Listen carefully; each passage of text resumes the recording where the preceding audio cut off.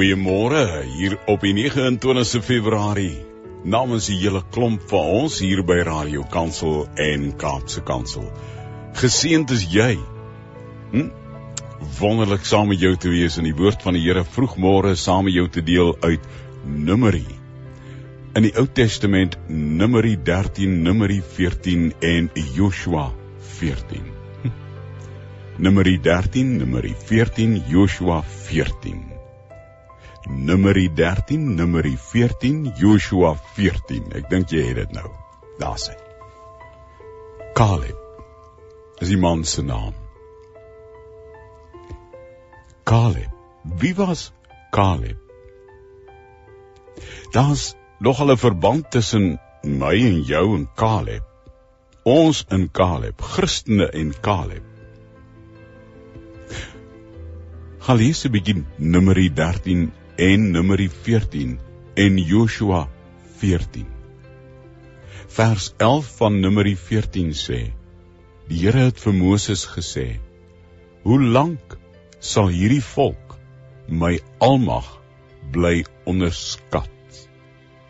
Hoe lank sal hulle nog weier om op my te vertrou, ten spyte van al die wonders wat ek onder hulle gedoen het? Die Here sê vir Moses, hoe lank sal hierdie volk my almag bly onderskat?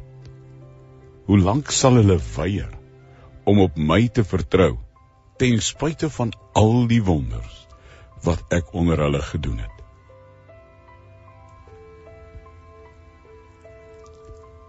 Wat verwag God van jou en van my in geloof? God verwag dat ons hom op sy woord sal vat. Dat ek nie sy almag sal onderskat nie. God verwag van ons om in geloof onwankelbaar vas te bly vertrou op die beloftes wat hy ons gee. Nie hoe ek sy arm draai wanneer ek, soos die volk van Israel destyds, in die woestyn as gevolg van my ongeloof vir 40 jaar ronddwaal. En dan kom die vraag by 'n mens op, hoekom lewe so min gelowiges 'n lewe van oorwinning in Jesus Christus se genade?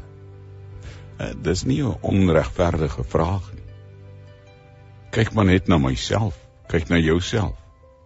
Hoekom lewe so min Christene 'n lewe van oorwinning in Christus Jesus? Kyk na my gebede. Ek wil hê, gee my dit, gee my dat. Die Here beloof wel, sedert Exodus 3, gaan lees maar, dat hy sy volk sou neem na 'n land wat oorloop van melk en honing. Die Here beloof het vir die volk Israel in die Ou Testament. En hier kom die verspreiders en die verspieders, hulle is eintlik verspieders, terug, en hulle bevestig, dit is die land.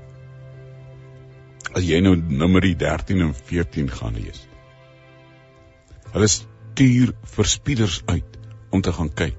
Dis nou Kanaan se wêreld. En hulle kom terug en sê, dis die land, dis die plek waarvan God al jare praat, wat oorloop van melk en honing. Dis die plek wat die Here nog altyd vir ons in gedagte gehad het. Maar, en dan vra mens altyd die vraag, hoekom is daar altyd by ons 'n maar? En nou sê hulle daar in Numeri 13 en 14, maar die mense wat daar woon, is sterk. Hulle stede is versterk, en die mense is die nasate van Enak, die reuse wat daar woon.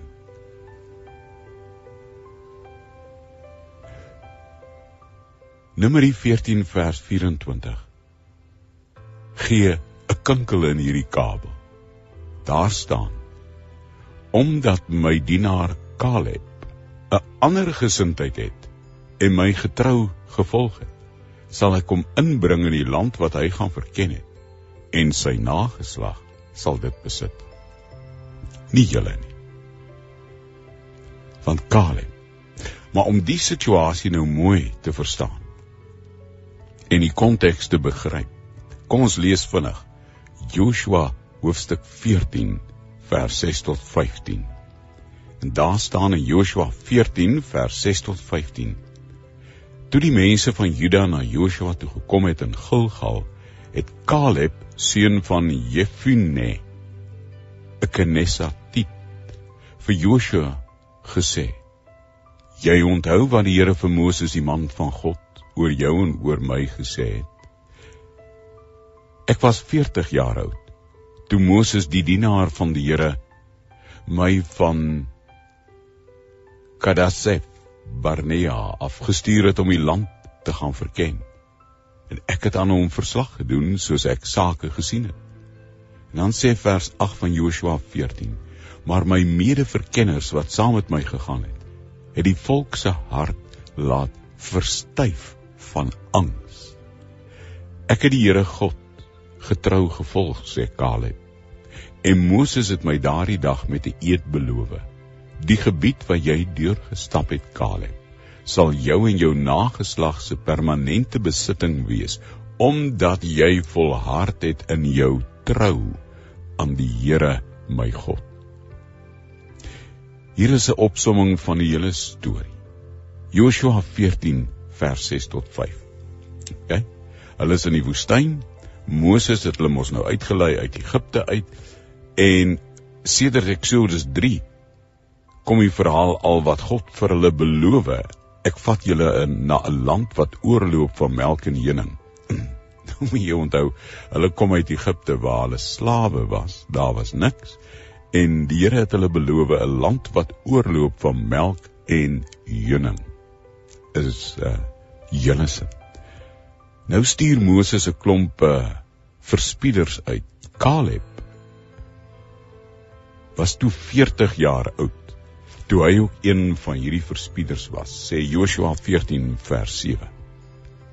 Hy was 'n dienaar van die Here, en hulle die land gaan verken, en hulle teruggekom en vir Moses en die volk Israel verslag gedoen. Maar die medeverkenners saam met Caleb het die volk se hart laat verstyf van angs, sê Joshua 14 vers 8. Maar Caleb, hy het die Here sy God getrou gevolg.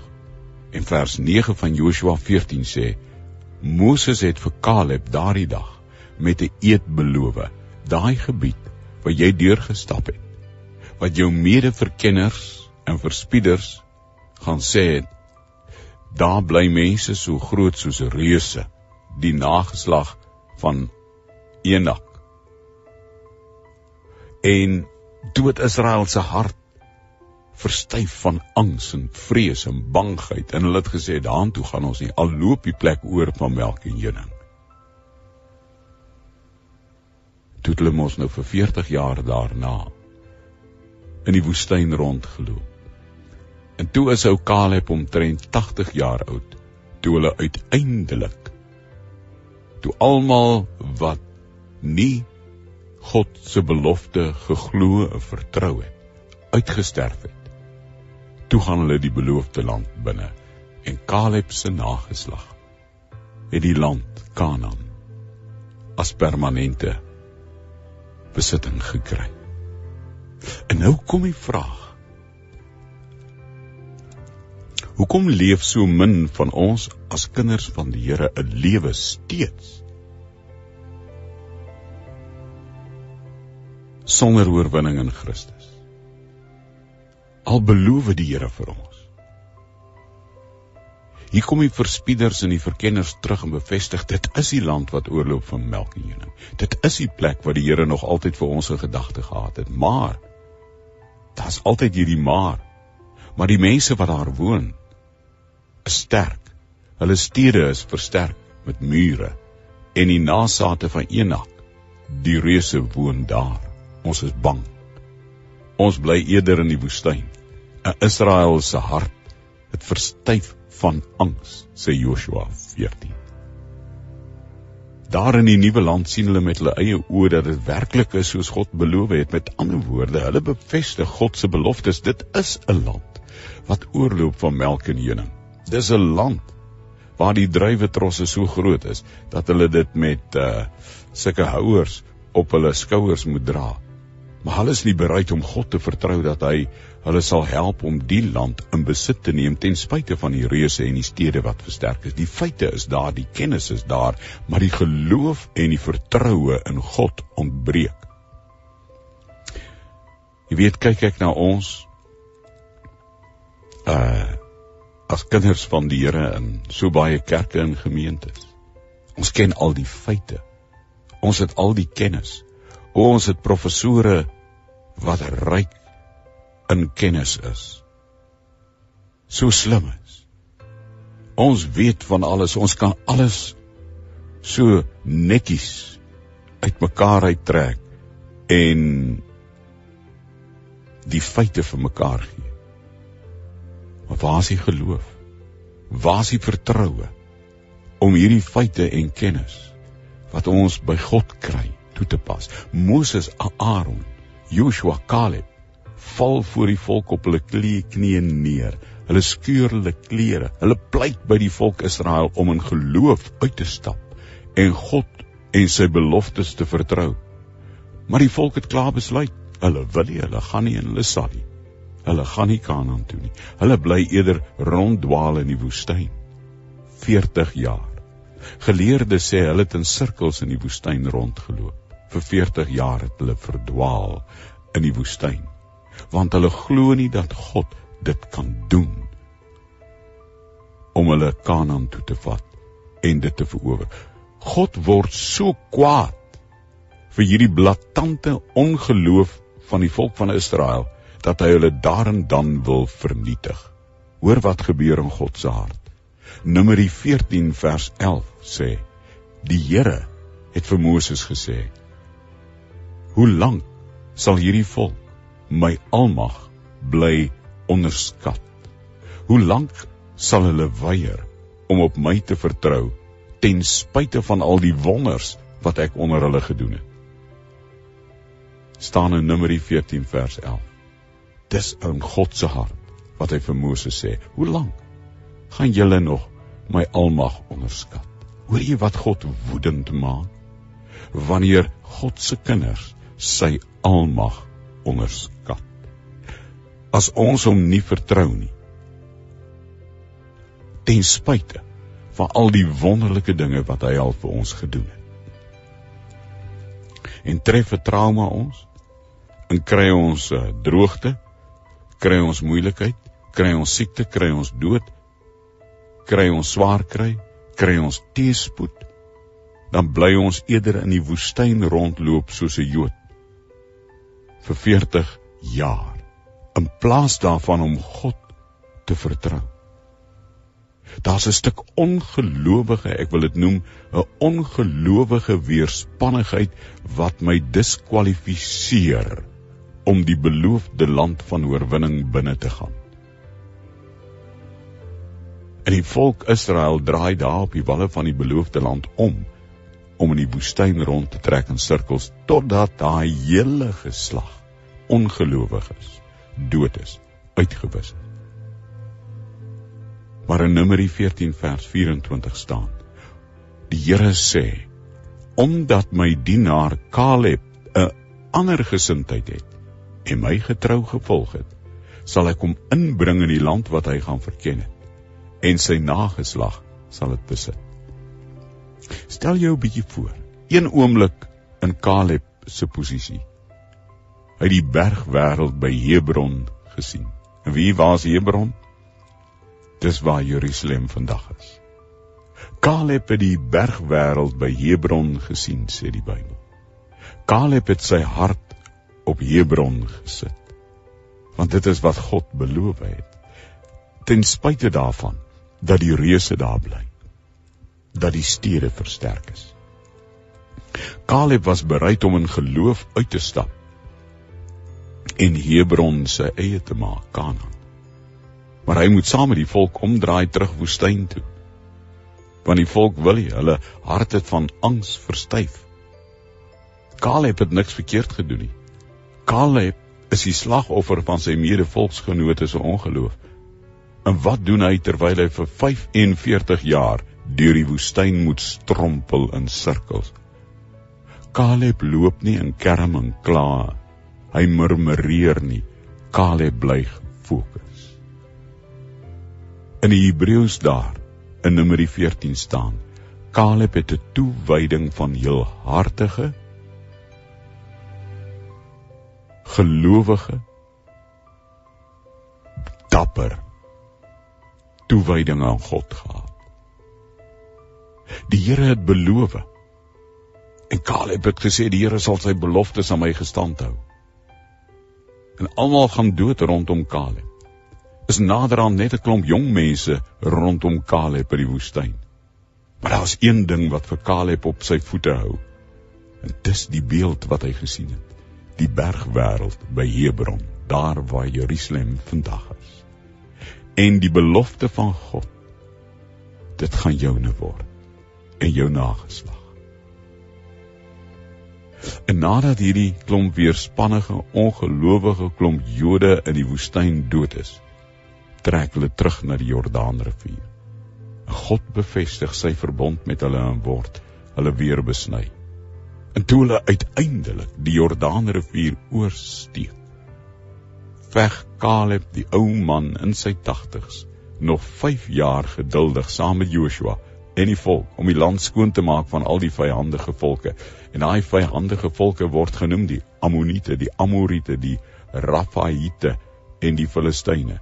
En soos hulle die land skoon maak van die vyande, word die land verdeel en aan die Israeliete gegee. En dan eendag, onthou jy, sê Joshua 14 vers 6 tot 15, dat vir die man van God, Kaleb, het God gesê, toe die volk se hart verstyf het van angs, hierdie gebied wat jy deurgestap het, word joune en jou nageslag se permanente besitting en woning, omdat jy volhard het in jou trou aan die Here, jou God. Wat 'n woord. Wat 'n woord ook vir ons vandag. Om met onverskrokke geloof soos Kaleb, met 'n toewyding in 'n heelhartige, baldadige geloof, al kan ek nie sien wat môre lê, my God te vertrou, met 'n onwankelbare vertroue deur Christus Jesus se genade en die kragtige werking van die Heilige Gees. En die Here sê vir my en jou in hierdie dae, hier voor die verkiesing, die Here kom sê vir ons as Radio Kansel en Kaapse Kansel, ek het jou voorberei. You are in the wings of waiting gewees, vir oor die 40 jaar Radio Kansel. En die Here glo ek het ons voorberei vir 'n tyd soos nou in Suid-Afrika. En ons moet nie twyfel nie. Ons moet staan op God se beloftes, al lyk die omstandighede soms of dit nie meer moontlik is. Al lyk dit dat God se beloftes nie kan waar word. Verwag God van jou en my onwankelbare vertroue in hom. Vir my en jou, al is ons lewenskrag dalk besig om af te neem, vra God, bly gefokus, hou moed, want God se beloftes in jou lewe is joune. Hebron, Kaleb se berg, dis Jerusalem, die stad van koning Dawid, en dis die plek waar ons Here Jesus uiteindelik gekruisig is. Wat 'n genade van God. En Kaleb, hy was maar net 'n skakel in God se groot ketting, wat ons die koninkryk van God noem vandag. En so is elkeen van ons wat vandag hierdie boodskap hoor, elkeen 'n skakel in God se koninkryk, in die liggaam van Christus. Wees getrou oor die werk wat God aan jou toevertrou het. Doen dit in geloof, Doen dit met volharding. Moenie moedeloos word oor jou omstandighede. Hou jou oë op Jesus as die een wat voorloop, en werk saam met God dat sy koninkryk ook hier in jou klein invloedssfeer gevestig kan word. Ons kerm en kla so gou. Ons murmureer as dinge nie presies uitwerk soos dit ons pas nie. En ons is dikwels nie bereid om die 45 jaar pad van God deur die woestyn te stap tot by die punt van oorwinning nie. Hier is die uitdaging. En ek dink nou aan Radio Kansel ook. Vir oor die 40 jaar deur die woestyne het Radio Kansel die pad van belofte wat God hom gegee het gestap. Die mense, ons is irrelevant by Radio Kansel. Ons kom en ons gaan. Maar die punt van oorwinning vir Radio Kansel, met senders wat sukkel, en al die uitdagings wat Radio Kansel het, is dalk op die punt om te verander. En God sê, Radio Kansel, ek het jou hier geplaas, aan die suidpunt van Afrika met 'n doel. Jou afgelope 4 dekades en meer, was maar net die voorbereiding. Al het jy soos Israel in die woestyn soms in sirkels rondgeloop, maar die beloofde land lê voor. En net so vir my en jou. Laat hierdie boodskap vir jou wees vanmôre. Jy's 'n skakel in God se koninkryk. Wees getrou oor die stuk werk wat God aan jou toevertrou het, wat dit ook al mag wees. Jy weet toe ek net nou weer opstaan, hier teen 4:15, 4:30 se tyd, en is al donker, en ek dog, die winter lê voor. Dit is baie makliker om op te staan, as dit nog lig is die tyd van die môre. En toe onthou ek vir Caleb. En dalk jy ook. Dalk is jy al in die kar op pad werk toe. Dalk kom jy van die nagskof af. Dalk sit jy iewers en ook gewonder, dan is hierdie boodskap joune. Radio Kansel en Kaapse Kansel, dan is hierdie boodskap julle sin, ons sin. 'n Skakel in God se groot ketting, wat ons die koninkryk van God noem. En so is elkeen van ons, wat hierdie boodskap hoor vanmôre uit God se hart, 'n skakel in God se koninkryk.